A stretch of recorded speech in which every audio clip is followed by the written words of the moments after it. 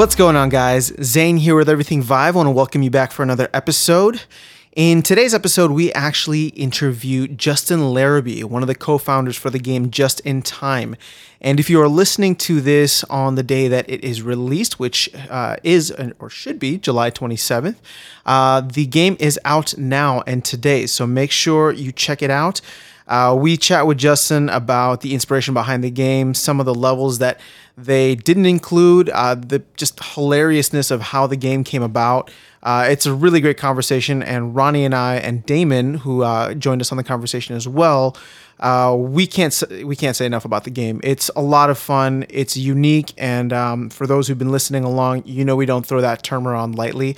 It's really refreshing to find a game that has some originality to it and takes a lot of what makes VR cool and combines it together and packages it as well as the guys at Just in Time Incorporated did. So without further ado, just going to jump into the game. I will say make sure to check the show notes because we're going to have links there, obviously, to the game on Steam, but also if you are listening to this during the launch weekend, so like I said, July 27th through the end of the weekend, there will be a link for the giveaway that they are doing, and I think that includes Steam gift cards, it includes obviously copies of the game, and I believe the grand prize is the opportunity to have your own avatar or a character made after you in the game. So make sure you guys check that out, and just enjoy the game. For now, without further ado, we will jump right in.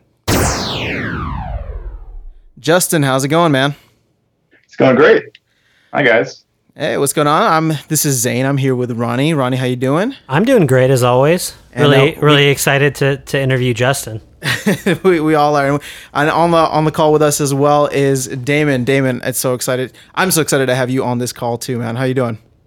I'm doing great. I think this is number 3. This is lucky number 3. Well, hopefully there'll be many more. Because you were the one that brought this game to us, and Ronnie and I have been talking about it nonstop since he got to my place prepping for the interview. Justin, I want to say let's just start from the top. If you can tell us a little bit more about yourself, a little bit more about Second Wind Interactive, and maybe just the inspiration for the game, how it came about. Yeah, definitely. So Ryan Drag and I, we started Second Wind, I want to say back in September. And before that, we had worked at Backflip Studios here in Boulder for about close to 8 years. So we had quite the run because when we started, we were only 6 people. And by the time him and I quit, we were up to 150. So you can imagine it was this just wildly different over time. Kind of the motivation that happened over time was, we really loved mobile for a while. But then kind of it evolved towards the whole free-to-play thing, and it's just not, like, we're gamers, so it really wasn't our bread and butter. So we kind of been hoping for a while to kind of strike out and do something really out there and not also have to kind of care about maybe being politically correct or whatever that may be. So we quit, and then, took a whopping 3 weeks off and jumped right in and started. I knew it was going to be tough to come up with an idea because we had started using the Vive when it came out, and we had been going to the Game Developer Conference for a while. We had seen kind of all like the VR headsets, the Oculus DK2, and it was cool, but the DK2 made me horrifically nauseous. So I kind of wrote VR off, and I hadn't had a chance to try the Crescent Bay prototype for Vive. Mm-hmm. So when we actually got the Vive, played it, it was mind-blowing. I was like, okay, VR is real. This is actually a thing, and I am wildly impressed, and I didn't get nauseous. This is great.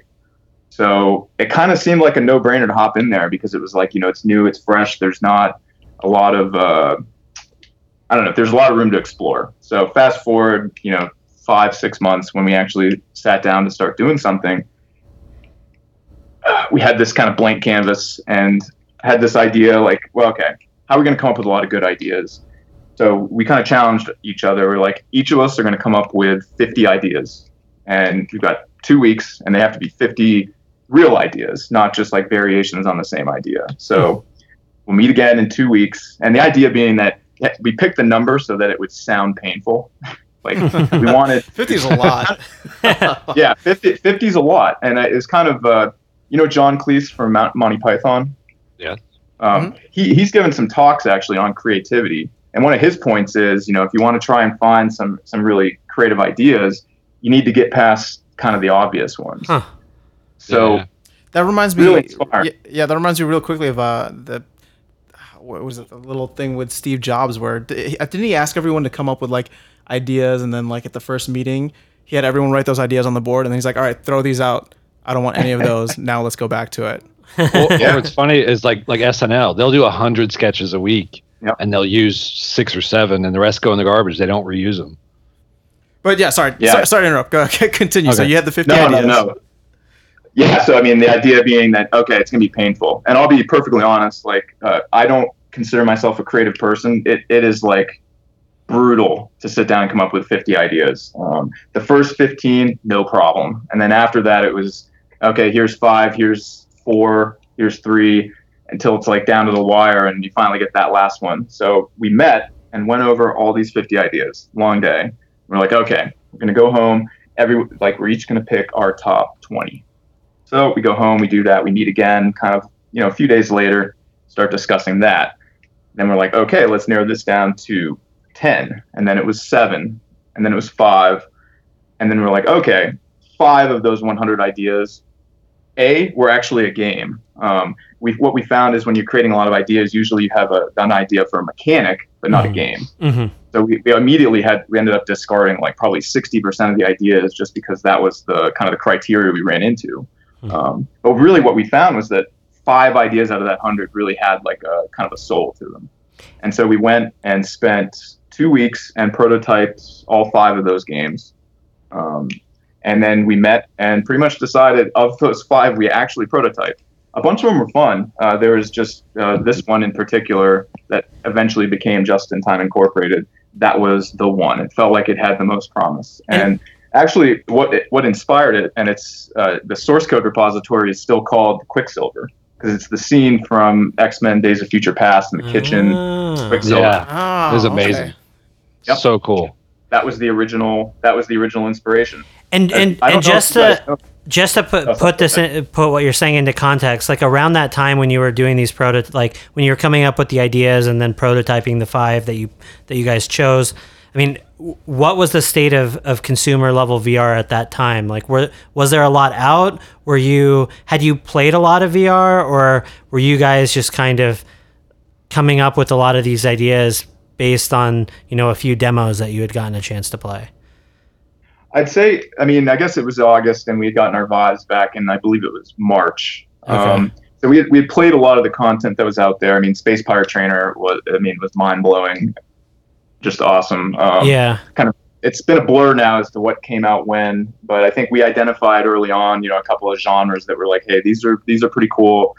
The caveat being there's probably going to be a lot of them. And so I kind of lumped like wave shooters under that, especially. Like I do like wave shooters a lot, but almost a year ago, we're like, if we fast forward a year, there's probably going to be a lot more of them, and it will be harder to compete. So that whole genre is basically just off the table, which added some additional challenge to the idea generation because it was kind of a good go-to. We had a lot of themes, a lot of other ideas, some of which I can't even remember now. But I think more what we wanted to do, and it makes me happy every time I hear somebody say it because it's just been, the anxiety as you build up towards release kind of starts to creep in, and it's, have we communicated our concept, and do people think it's like, a unique experience? We wanted to just make sure that we're adding something to the VR market that kind of elevates it, and I don't mean that in a pretentious way. That sounded pretty pretentious. I just mean like, if we can explore a new genre, awesome. If we can kind of mix and mash something up and people really enjoy it, like, to me, that's a job well done.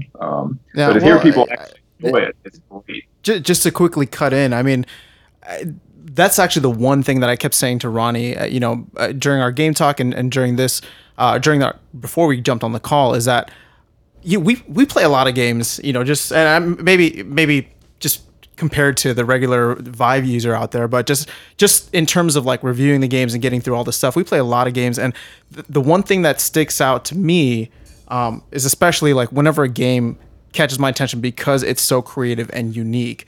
So just, I mean, the 50 ideas or 100 ideas that you guys had, I mean, I think that definitely bore some fruit for you guys, because both Ronnie and I were actually we can't stop talking about how unique the game is, how like nobody's really messed with this concept before. There've been other games out there that have like dealt with time travel or going back and forth, or, things in bullet time, but, and the execution, I think. That too. Just to, I mean, give my input just a bit.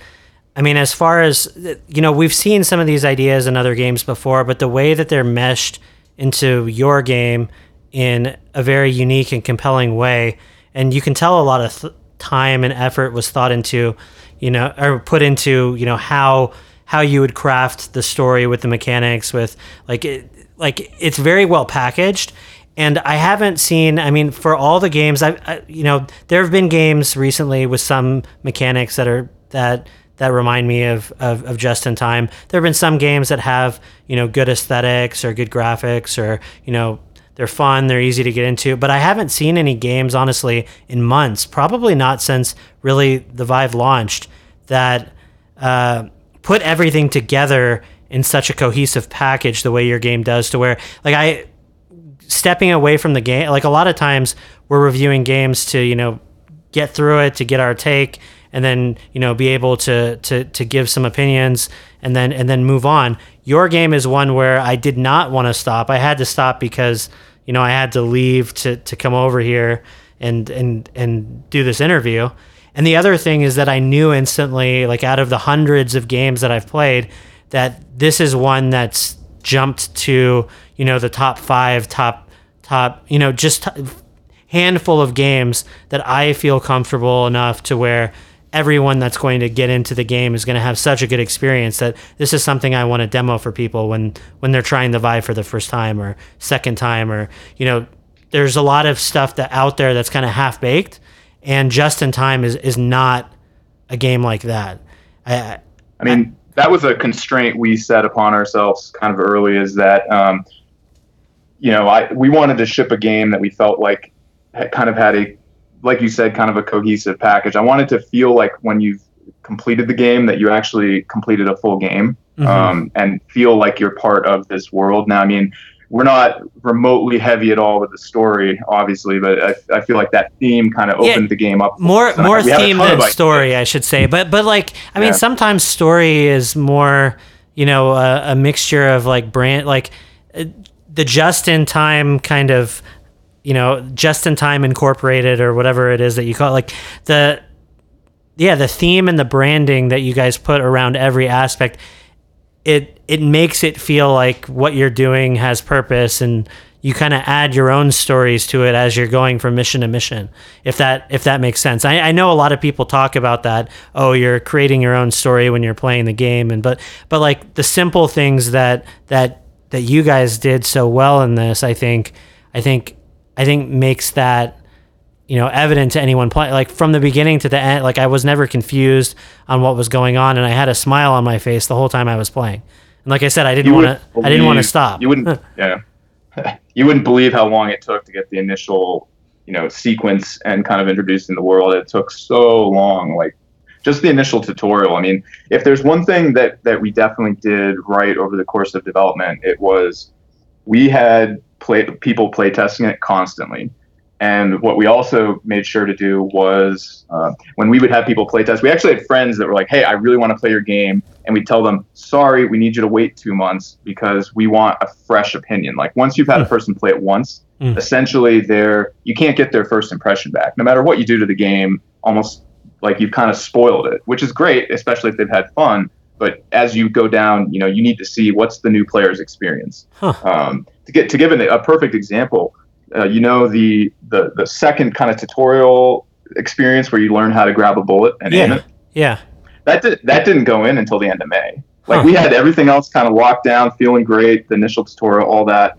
And what we kept running into is people would be dropped into that level that's totally not Trump. They get dropped into that level, and something, 80% of people, no problem. They grab the bullet, they aim it, they see the laser sight, and we try and put as much context around that action as possible. And that other, 20%, they grab the bullet and immediately throw it. And they were just, missing that concept. And, it was frustrating in some sense, but not in like the, oh man, why are they so bad? It was more like we failed. We failed at communicating what you're supposed to do. And so at no point, we kind of just had to decide at the last minute there, relatively speaking, where the project was, to like, okay, we need to tutorialize this. And the concern being that you're adding this whole, and this was one of Ryan's concerns, is, you're kind of interrupting the flow a little bit with the initial experience. We want to get you into that headquarters area as fast as possible, so the world kind of opens up for you. That's ironic you say that, though, because one of the things when I was playing it for the first time, and again, this is somebody that, plays a lot of Vive games on a regular basis, and I thought it was actually awesome that the tutorial was so short, like compared to I know from your perspective, you probably made it twice as long by adding, the bullet mechanic portion there, but compared to a lot of other games out there on Steam right now, it's very streamlined and quick. And now thinking about it, I think it was the right, like a lot of the stuff that isn't in the tutorial, I think are kind of obvious, and the ones that I probably would have been one of those people that would have wanted to throw the bullet, because I've played some other games that have mechanics where you throw a bullet. So, but I never did that once in the game, because the way you guys put it in there, like whatever you did, I don't know exactly. It just made sense. Yeah, I don't know exactly how you put it in the tutorial to where it taught me that I didn't need to throw it, that I could just let go. The trackers, they're like the little tracker lines that come out. You're just like, oh, okay, I get it. It was very quick.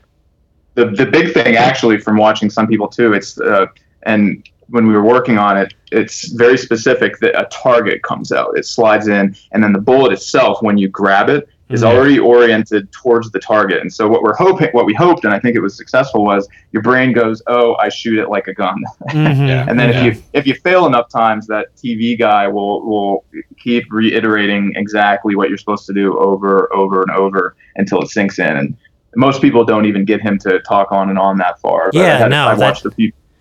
It didn't have. Yeah, no, it's interesting though, because like you said, that didn't happen to me. I got it, but going into the game and knowing that there was going to be a bullet throwing mechanic, I remember thinking when I first reached for the bullet that I was going to throw it back, and then I didn't do that.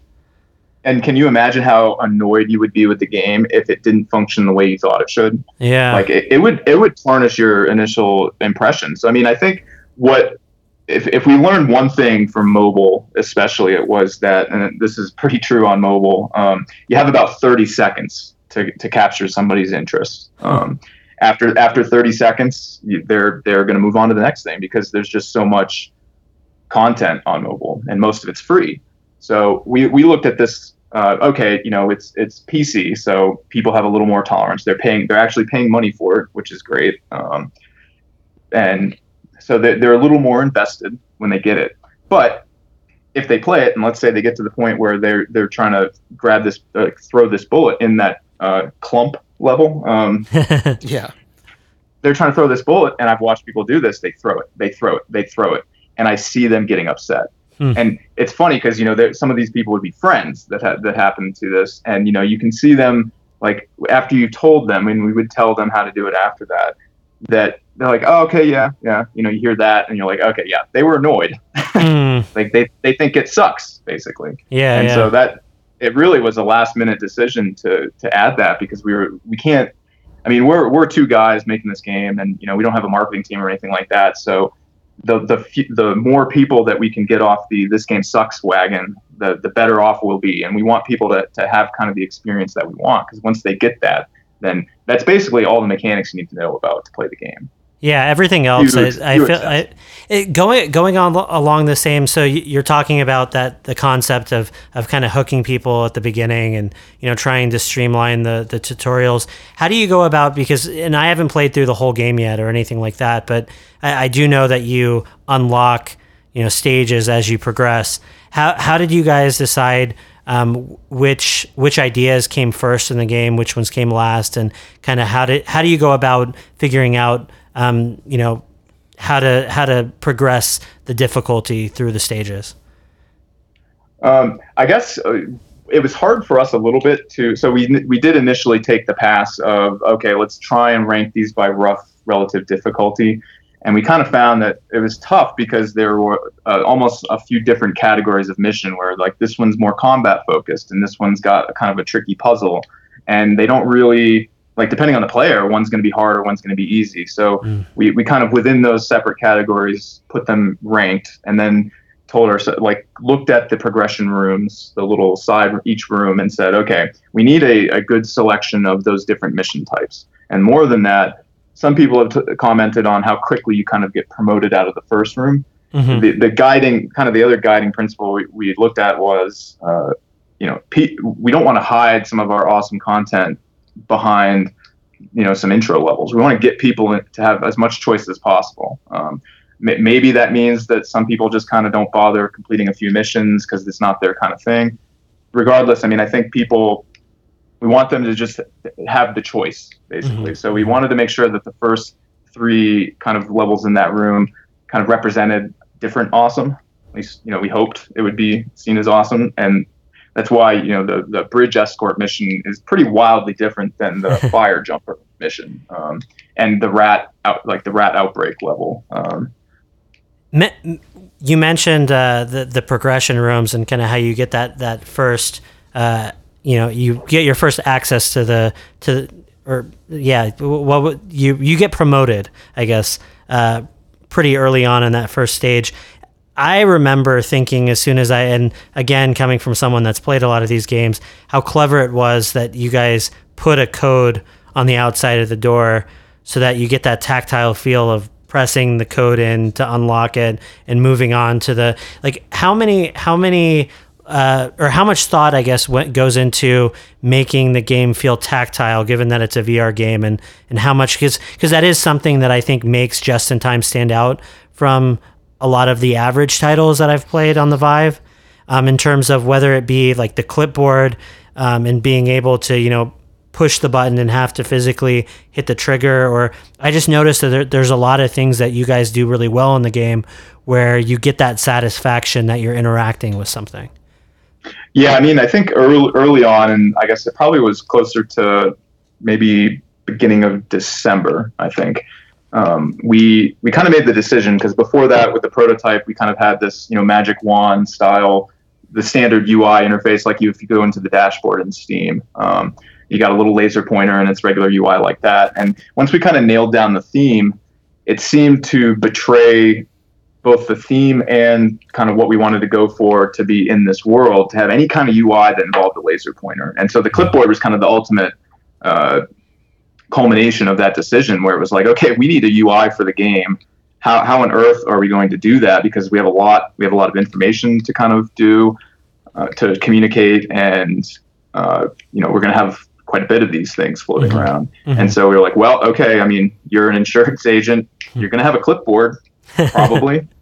But this company is a weird combination of old and new, so I guess it's going to be a robo clipboard, and have kind of just junk moving around on it and sliding in and out. And that ended up being, I think if we hadn't done that particular idea for that UI, I don't think it would have felt as cohesive in the world. Because like you said, we had to look at each level. And what we actually ran into kind of over the course of play testing earlier in the year was that there were some objects in some of these levels that you couldn't interact with, or you expected a certain interaction when you used them or interacted with them, and it didn't happen, and people they felt cheated a little bit. And so we actually removed some stuff from some levels that you could have interacted with, because it kind of just took away from the level, basically.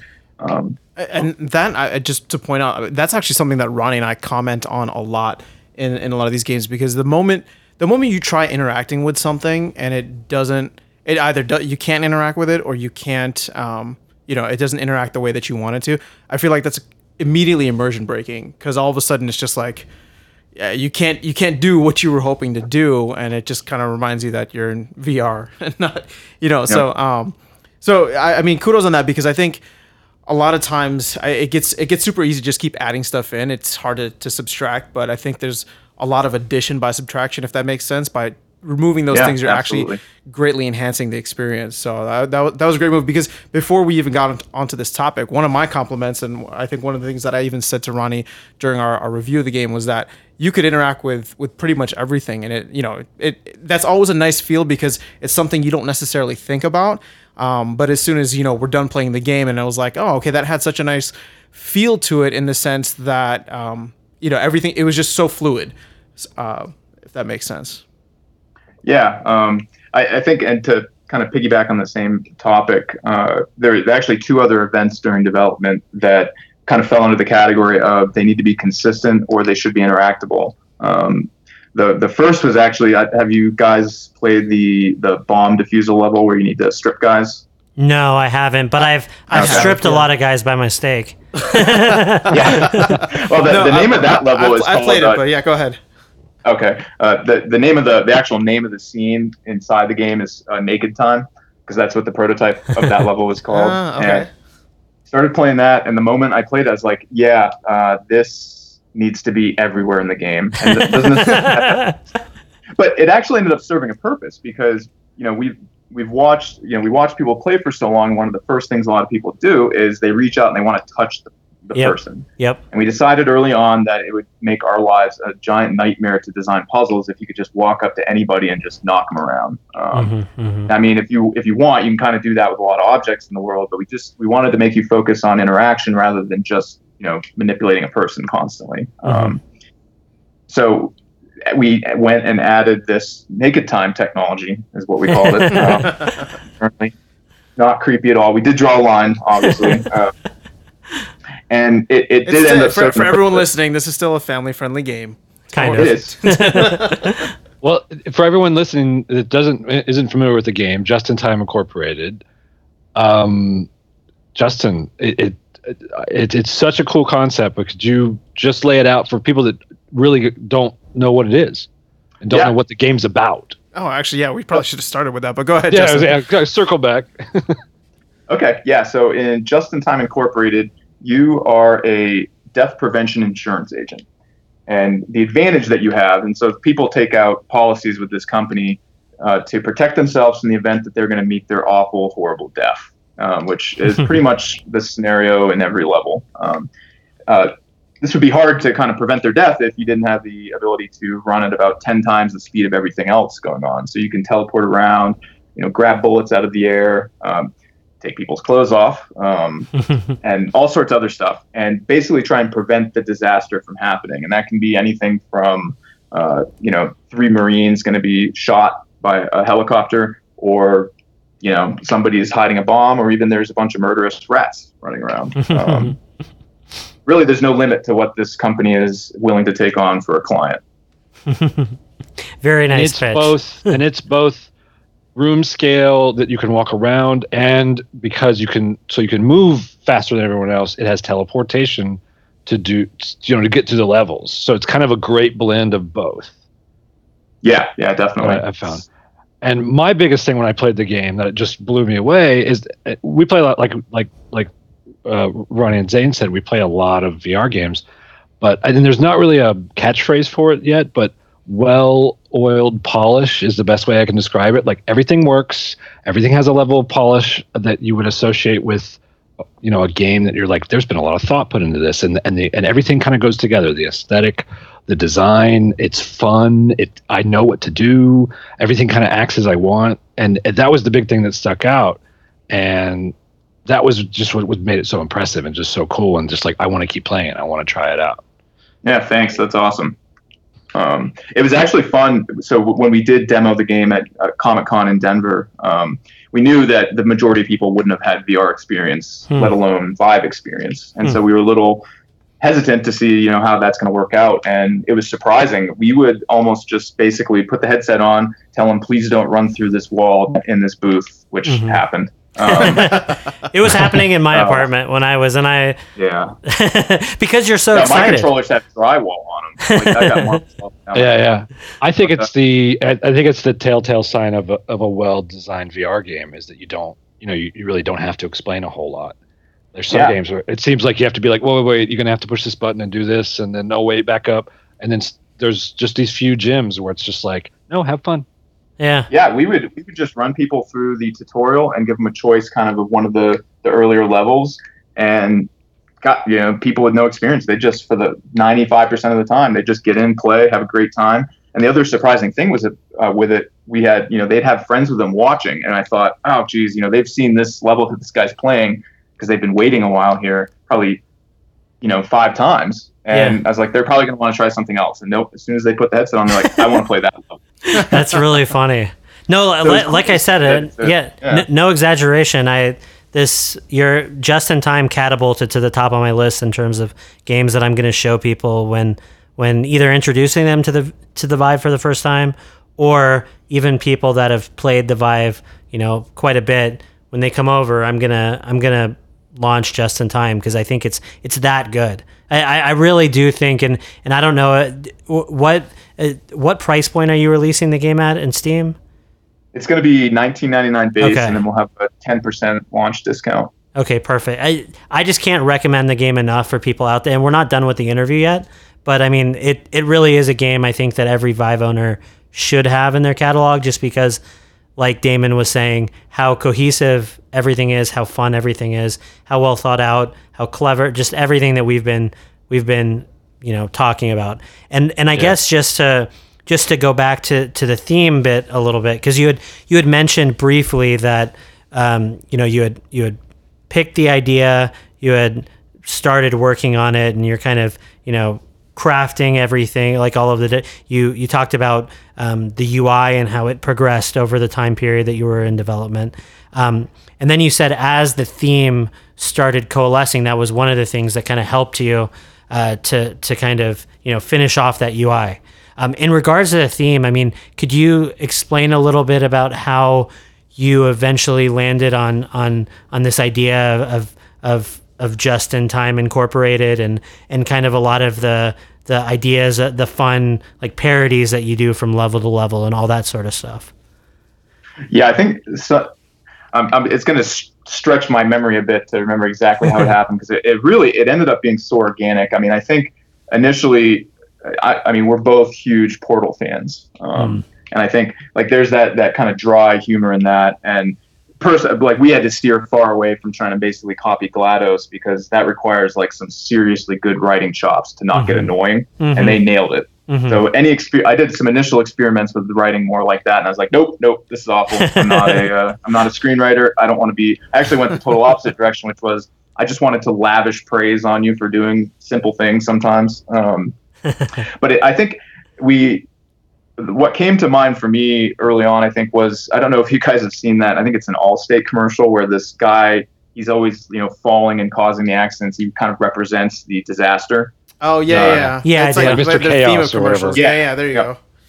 So I kind of like that, combined with this whole Quicksilver concept. Those kind of merged a little bit, and then we talked about it more and more, and it seemed like, well, okay, you are in these situations trying to save people, basically. So I guess maybe you work for the military or the police. I don't know. And then somehow the insurance concept, I think we brought it up just randomly in some meeting, and just thought it was hilarious. It also had the practical effect of letting us kind of have really wildly different levels and not have to really make like this explanation as to why you are doing all this random stuff. Because we really didn't want to be trapped down the corridor of, okay, we're just a combat game. It's just going to be catching bullets the whole time.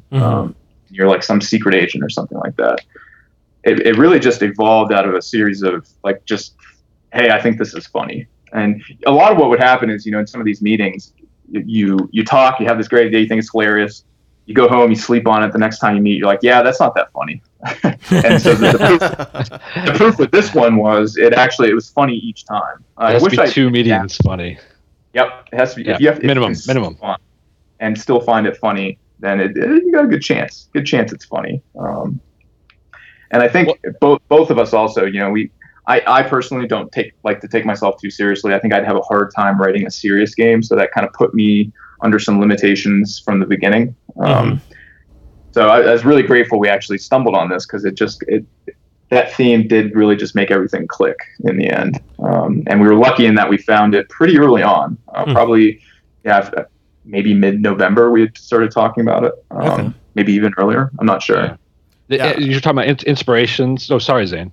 Oh no, I mean, I was just gonna quickly comment and say, like, aside from the mechanics, polish, everything else that we've been talking about, that theme, I feel like it might be the secret sauce of what you guys have, because the thing is, like, Insurance Agency. Well, first off, let's go back to the whole, like, uniqueness and originality of the concept that you guys created.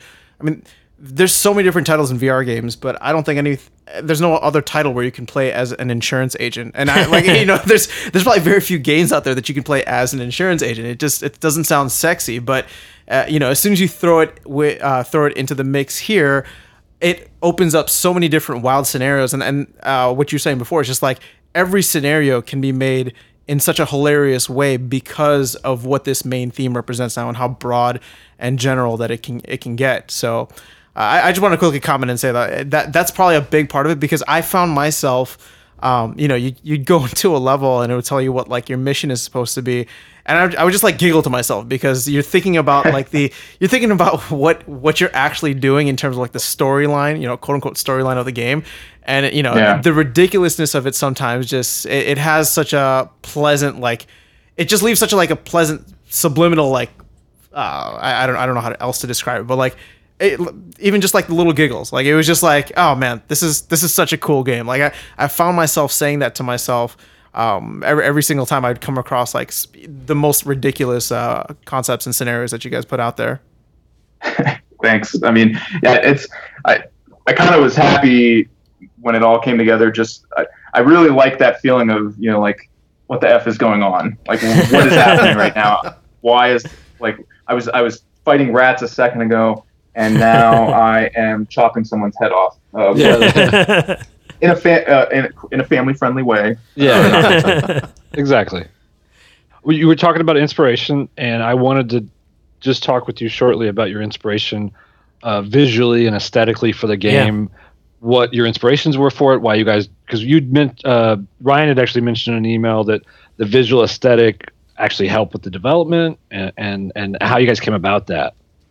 It's exceedingly pragmatic. It came down to, basically, there's two of us, and I'm predominantly a programmer, so I can actually make art for this style, and it fits in with the rest of the game. So Ryan's an artist, but then the problem is that the biggest challenge in making the game is actually making the fun game, which means level design, feel, and it kind of leaves the visual style off to the side a little bit. And that we've been to plenty of talks at the Game Developer Conference, and one of the recommendations is always, if you're prototyping a game, make it as ugly and Spartan as possible, because you'll fall in love with the art and not the gameplay. And we've had that happen in the past in previous games we worked on in the prototype phase, and we were like, okay, we can't do that. So it also kind of fell into place that we could find some third-party assets that we were able to purchase and kind of work that into our theme, or style by the end. So I mean, we took kind of that style and then evolved it over the course of the project, and that's why, for one example, we try to put a lot of attachments on all the characters, because we want them to feel more not just like this Minecrafty looking guy, but actually feel a little more 3D, I guess. So really, I think a lot of the art style came down to just pure pragmatism.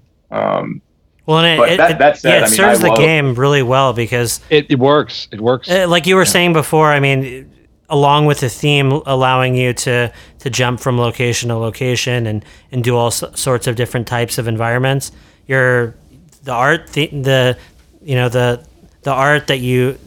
style that you ended up going with, I think really allows you to do that as well. I mean, whether you're in a jungle or an office space or like everything, nothing throws you out of the situation. You never think, oh, this doesn't look, that looked like a normal office, but this now looks like an unrealistic jungle or vice versa. Like everything just kind of works in your brain. And that's where I have to give immense credit to Ryan, because I mean, he would usually, like, my prototype levels would, be functional, and I could make some of them look good, but then I'd be like, okay, Ryan is the final decider on, make it pretty, basically. And so I would hand this level off to him, and by the time I saw it next, I'd be like, holy crap, that looks awesome. Like he did so much with what we had to work with, that it always impressed me, because it also, speaking practically, two other things kind of come to mind. One is, even though these VR headsets, the current generation, is pretty awesome. I mean, I don't think anyone would argue that the screen density is where it needs to be in the long run. So a simple art style kind of, in my opinion, lends itself to being able to see and understand the world better, because, there's the cost of some aliasing here and there is small compared to a really high fidelity game. And on top of that, we kind of kept an eye on performance for the game over development, because I didn't really want any horrific surprises by the end. But I kind of was dreading coming into April, where I knew I was going to have to sit down and do a real performance test on kind of the quote unquote low end hardware. Mm-hmm. So I built this Frankenstein box off eBay, half used parts, half new.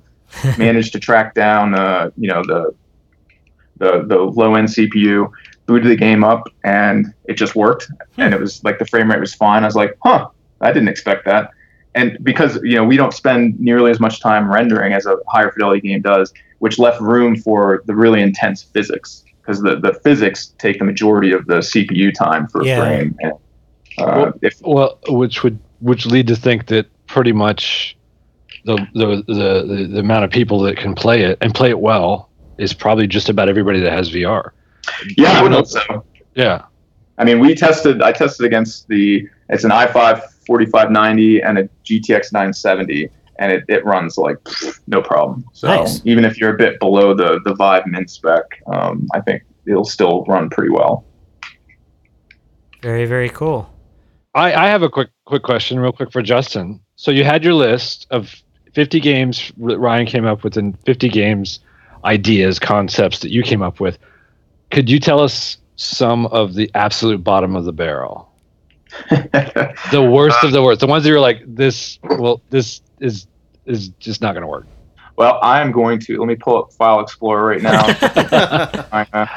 And then while you're looking, some of your non-VR games that you've gotten influence from over the years, and what that you have played before, that they don't necessarily have to be a core mechanic in this game, but just where have you gotten your inspiration and your love of games from?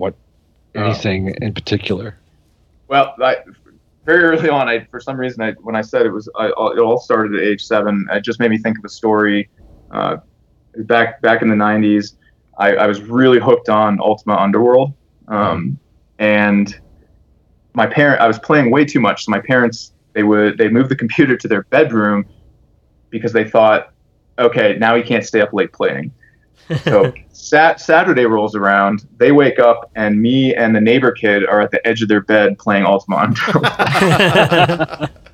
So if they didn't know I had a problem from then, they weren't paying attention. I don't know. I played so many games, so many times. I mean, I even dropped out of school at one point because I was playing too many games. They thankfully got over that enough to come back and recognize that I should never play a massively multiplayer game again. Yeah, I had a year or two of a WoW stint that was a little bit intense, but yep, it's fun. But oh man, everything else kind of falls off on the side. Hey, when you think back to it, there were some moments there where you weren't in a game. Like that was absolutely, that was reality. That like you were with the crew, you were doing your thing. Like it's amazing actually. Can you just imagine Asheron's Call was my big one, and I have genuine memories from that like rank up there with real life events that happened that were like, amazing or something like that. Yeah, I agree. It was a real experience with friends and people, and it was incredible. No, and thinking about how that could or will hopefully translate into VR, I think is kind of what everybody's looking forward to, because sooner or later there's going to be a title like that. I think that just pulls people in such an intense way. Yeah, I was just saying, what happens I think when VR reaches that level, right? Or a game I think some of it already kind of has. I still have great memories. Rec Room and Rise of the Jumbotron. That was an hour of my life just battling out with 3 other people, and I still think about it. It was great. So it totally is capable of doing it.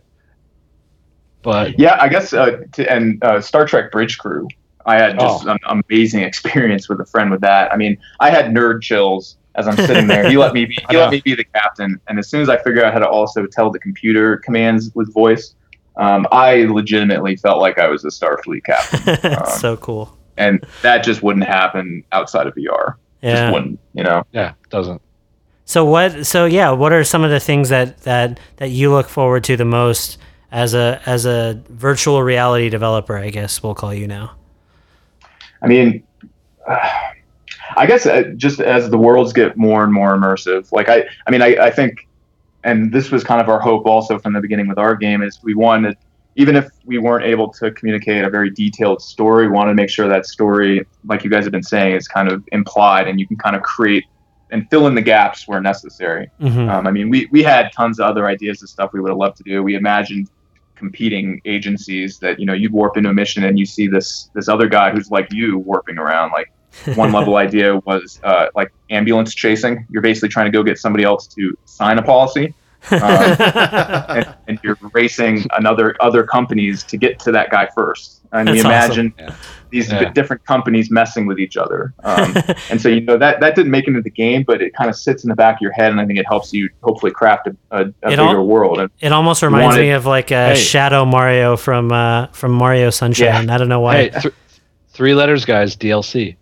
Yeah. God. There's so much stuff I would have loved. I mean, I could hold off on this game for another 2 years and just like keep adding stuff to it. But so along those lines, then I guess what led you guys to feel like you were ready for releasing? Is it going? I can't remember if it's going to be an early access title or if you guys do have DLC in the works. Like, what's kind of the story behind that?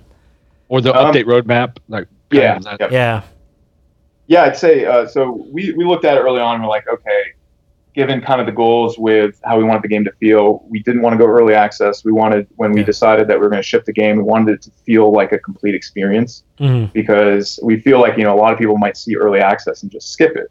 Mm-hmm. Or in my personal experience, I've just held off on some early access games. I'm like, I don't want to have ruin my first experience. Mm-hmm. And it might be years, like Slime Rancher. I waited a long time before playing that, and it was worth it. Great game. So we kind of made that decision, and I think where we cut it off, some of it was pragmatic. We were like, okay, we've invested close to a year of our life into this, and more than that, we both have families, so our monthly expenses aren't insignificant, and we wanted seeing people having a ton of fun with it, and feeling like for the kind of the average VR gamer, there's a satisfying amount of content there. We were like, okay, let's do it, and fully aware that we wanted to continue to support the game. So I mean, I've been working on a kind of we're calling it like advanced challenge train, like advanced agent training, and it's going to be more of it will actually have a leaderboard, and it's these different really compact scenarios to supposedly test your skills as an agent. Kind of a nod almost to wave shooters, but not a shooter, basically. And obviously we want to add some more levels to the game. Some of it's also, you don't know necessarily what your users as a whole want. And so maybe maybe everybody has a strong opinion of what they want to see. I'd hate to go down the route that we think is the best versus what everyone else is kind of like, hey, we would love more of this. And so I think that was a deciding point for us too. Very interesting. I mean, I can say that everything I've played so far I really liked, and especially I thought just the yeah, the cleverness behind a lot of the scenarios that I played so far is probably the thing that left the most lasting impression. Like, the mechanics themselves are fun, and I have a really good time, but it's like the crazy, scenarios that you put us in, and the kind of the fun parodies. Like, a lot of these experiences you don't really you've never had the opportunity to be in the jungle trying to get someone to the chopper, or like a lot of the riffs on pop culture stuff I thought was really clever, and I'd love to see more and more of that. So yeah, we definitely. I had a friend suggest a level that I thought was pretty hilarious. It's kind of a riff on The Matrix. It's actually like this guy dressed up in cosplay who thinks he's actually Neo, and he's being shot by like you're just gonna get just annihilated, and you have to be the one that goes in there. And that's awesome. That's a really funny idea. He'd have to have a shirt that has Keanu Reeves' face and says #1 fan. That's really. Don't get me wrong. I love me some Keanu. But that's so fun, because in addition to it being, I mean, you see parodies in other games, and you see movie parodies and all that kind of stuff, but I feel like you don't see that much in VR, and being able to actually be in some of those environments and some of those situations yourself and kind of playing around with the mechanics, I think is a whole new thing for a lot of people. So it's cool. It's a cool thing that you're doing. I'd love to be able to do an Aliens level somehow too. Face huggers flying through the air. Oh man, that would be cool. That is by far my favorite movie of all time. So that would be awesome. Well, I just actually to answer your question a second ago about what levels basically kind of sucked that we cut. Go ahead. I'm looking at the list, and there's only a few that we like cut. So you guys, I don't know if you've seen in the kind of the hub between the different rooms and the headquarters, there's like the little atrium. To your right, there's actually a clipboard when you go in there that it's the credits basically. Mm-hmm. But there's 5 hidden levels. Yeah, if you watch the credits, yeah. Right. And so those levels actually, one of them is one of the actually legitimately a level from the very first prototype, and it's hideous and awful, but it is actually the level, and like no BS, it still worked. Put it in there. That's so cool. I thought that was a really great way, and for developers out there that listen, because we have a good bit of developers that listen. What an original, great way to get someone to actually watch the credits and pay attention and realize there's real people that worked in this game. For people playing VR games. I thought that was really, really unique. And hey, if you really don't like us and you really didn't like the game, we do slide in some deadly implements for you to do with as you will. But actually, so we put I think 4 of those 5 levels are actually levels that we cut from the final list, but they were complete. Like they had an end condition, a goal. They worked, and they were fun in their own way. Some of them we actually cut because we felt they didn't take advantage, or they didn't emphasize slow motion. So it's like, oh yeah, this is fun. You're doing a lot of stuff. One level in particular started with the concept of a hippie on a log going through a sawmill, and you have to manipulate these mechanisms to get him safely to his truck so his hippie friends can escape with him. And I enjoyed it. A lot of people enjoyed it, but there was no reason that you needed slow time. So we're like, nope, cut it. But it's still fun, so we threw it in the credits. That's cool. And all the other levels kind of are like that. And I think I believe I kind of put a little explanation on there as to why it was cut. But I thought it was just fun to throw that in as some extra credit, basically, and play some of the things that could have been in the game. So we really only cut a few levels that didn't make it. One, it looked beautiful. It's called the camping level, and it's this kind of lumberjack looking guy almost camped out in the middle of the woods, and you just hear this bear like running through the woods, and next thing you know, he kind of pops out randomly and is going to maul the guy, and it's a beautiful level. But what we found when we'd play it and other people would play it is it was just so simple to solve that we were like, it didn't have enough, and so we cut it. I think we had a lot of problems we ran into. Actually, we have these ideas, and we just end up fighting against the physics library, because we use Unity the game engine, and the physics library, with the way we had to actually implement slowed down time, it broke a lot of stuff. For instance, bouncing doesn't work because we have to scale the velocity everything's going, and you just lose the bouncing. And then physics joints don't work well, only under very specific situations. So Ryan made another level that you were saving a climber who was falling through the air because his carabiner broke, and it relied on physics joints, and it bugged out, and so we're like, yep, gotta cut it. So how we ran into that a lot. In some of those situations, like when you said that bouncing doesn't work, and I'm not a developer, so I don't know like exactly whether or not this was bouncing or not, but I recall the inflatable those kind of bouncing around. Like, how did you? If I could show you the code as to how that thing actually works, it is some of the hackiest, gross I've ever made as a developer, and it worked. Yeah, I was gonna say. I mean, like I recalled those bouncing, so I was like, oh, they must have found a workaround. Yeah, it is some serious gross code. But it works. I made that level, and because I knew how gross it was, I know the exact ways to break it, even just because I made it. I wrote it off as like, there's not a chance this level's making it into the game. I hand it off to Ryan, plays it, and he's like, holy crap, that level's awesome. And I go, really? It sucks. Like I mentioned before, we do have a good bit of developers that listen, especially to people that are just starting. If you could give some just advice as to, if you're just starting and you're getting into developing, especially for VR, what would be your advice?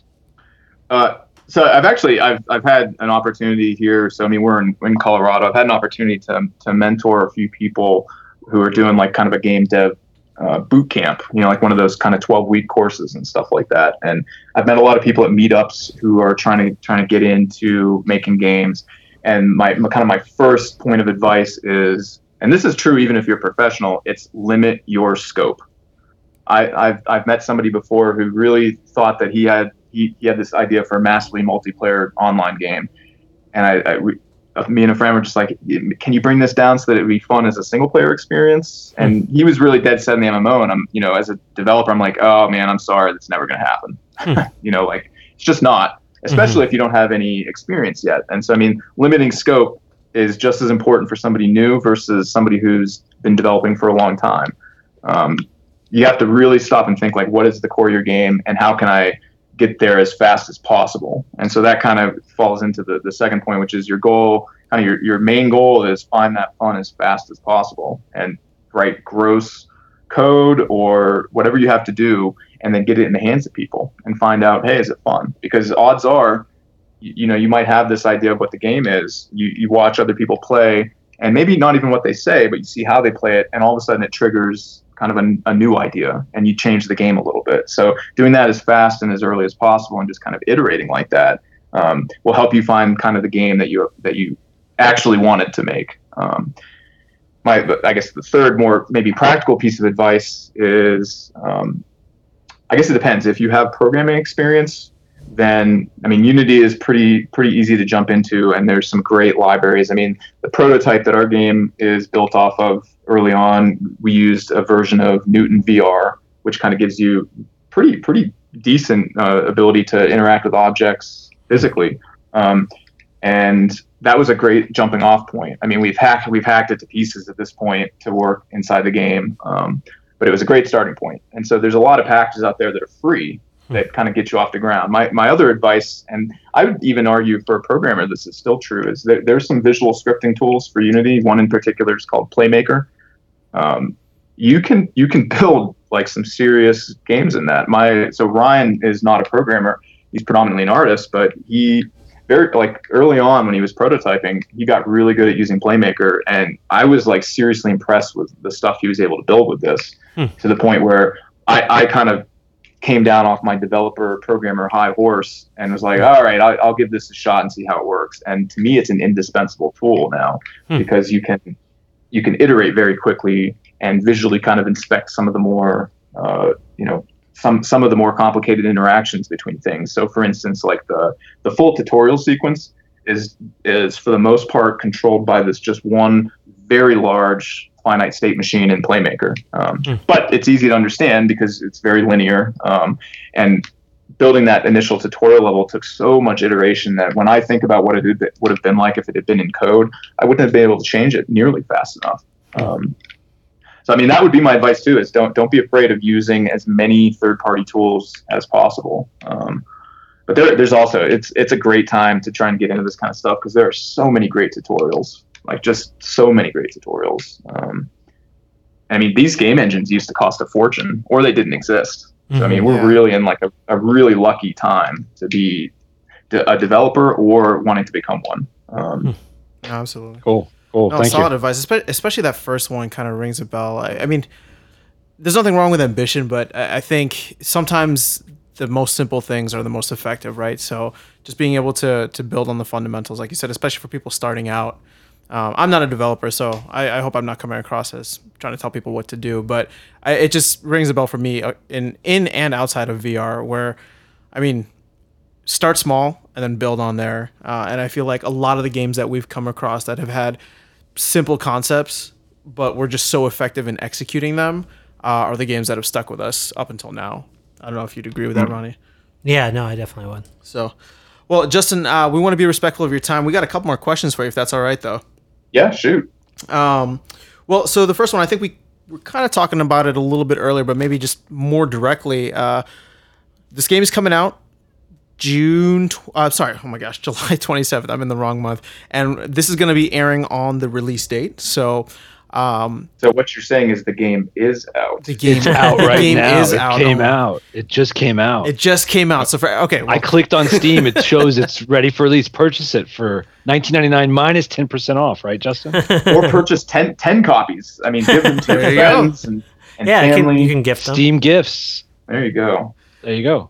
I agree. For everyone listening, couldn't better said. This game is out now. Make sure you check it out.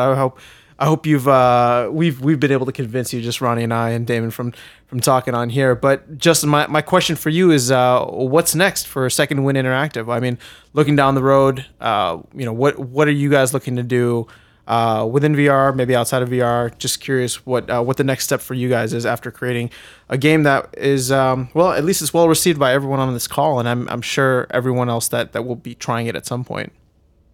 Well, I mean, I guess actually I'd say.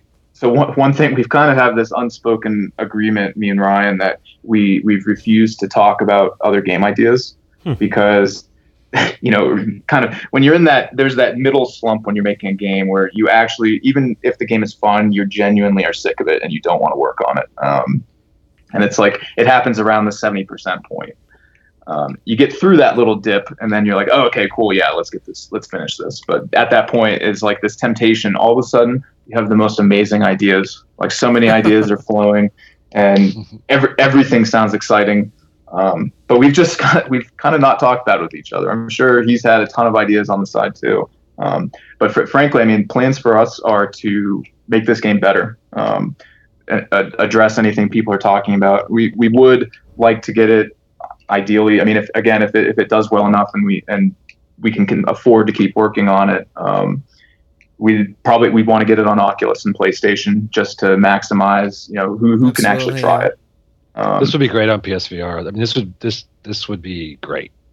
Yeah, I mean, I think it's definitely going to be a lot of work. There's some mechanics that we'll have to rethink or add on. I mean, you kind of take for granted in the Vive that you can just turn around or reach down. You've got this accurate room scale experience. So we've kind of talked about adding almost like kind of a force pull mechanic so that you're not forced to bend down, which frankly might just even make the Vive game more satisfying. I mean, if you're like 6'5", if you need to bend down to pick something up off the ground and you have to do it quite a bit, you get a little annoyed in VR. I've seen it happen. And I mean, force pull might help. And even in room scale, like even if you have a pretty big play space, if you're starting to become frantic and you don't really teleport and instead you're moving to the edge of the square and then trying, like, eventually if you're reaching for stuff too quickly, you sometimes hit stuff or like, so I could see where it could be useful. Or that cord gets so tangled that it can't turn. It's happened many times before. And you, First world Justin, problems. you'd mentioned before that there's a big contest going on. Yes. with the game? I mean, we are the Just in Time Incorporated giveaway extravaganza. Maybe it's a little overblown, but the grand prize, and it will run through launch weekend. The grand prize is we're going to make you a blocky character so that you can take out all your self-hatred on yourself as much as you want, or invite friends to the game. Free copy of the game, of course, Steam gift cards. We still have a few, because we've kind of been doing it over the course of the month. We still have some Steam gift cards, and then we're also giving away 5 free copies of the game. So how do you join? If you go to our Twitter is the easiest way to find it. But it's justintimegame.com/giveaway. Okay. Sweet. Cool. Well, actually, this leads right into our last question, and which is, where can people find you? Where can they connect with you? I'm sure you're going to have a lot of fans probably offering level ideas just based on this interview and based on all this, everybody you meet, all the crazy stuff. But we'll make sure. So we'll make sure to link to the game on Steam, and I'll also add that link that you just mentioned for the giveaway. But I don't know if there's any. You mentioned Twitter, but any other social media or forums or Reddit or something like that you guys would want to connect with the fans? Yeah, I mean, I'm gonna keep an eye. Predominantly, I mean, Twitter's kind of a great place. Like, we put a lot of GIFs on there and stuff like that, which it's cool to see a lot of that. Facebook is a great place to kind of interact with us. But we're going to be keeping the Twitter handle Just in Time? Just in Time VR. Cool. Okay, I'll make sure to add that in. And going to be keeping a very close eye on the Steam Community Hub. I mean, I think that's a big one. Obviously, the Vive subreddit, and I think that's probably about as much as we can handle. But I mean, I really do want to be as kind of interactive with the community as possible, because I mean, these games tend to kind of live and die by people's opinions and how they feel about the game. And you know, it's like we saw with the tutorial failing early on. It's like, you know, if enough people are having an issue, it's not their problem, it's ours. So I would want to address that, and the only way you find that out is by people telling you. So no, fair I'm going point, to try and keep as good of an eye on there as possible. Well, I can say, yeah, Just in Time really left a strong impression on me, and that's coming from someone that plays a lot of these games. So thank you so much for all of the time and effort that you've put into the game. And you know, from all of us here, I think we genuinely wish you the best and hope for a successful launch of the game. Well, thanks for having me on. And it's great to hear when people love playing the game. I mean, it feels good. So thanks. Yeah, well, it's well deserved. Justin, thanks again. We do appreciate the time, man. And like Ronnie said, best of luck with this. And I mean, hopefully we'd love to see what you guys have coming down the pipeline in the future, if and whenever you guys have that conversation. Yeah, we'll be sure to let you know. Cool. Well, take care. We'll talk soon.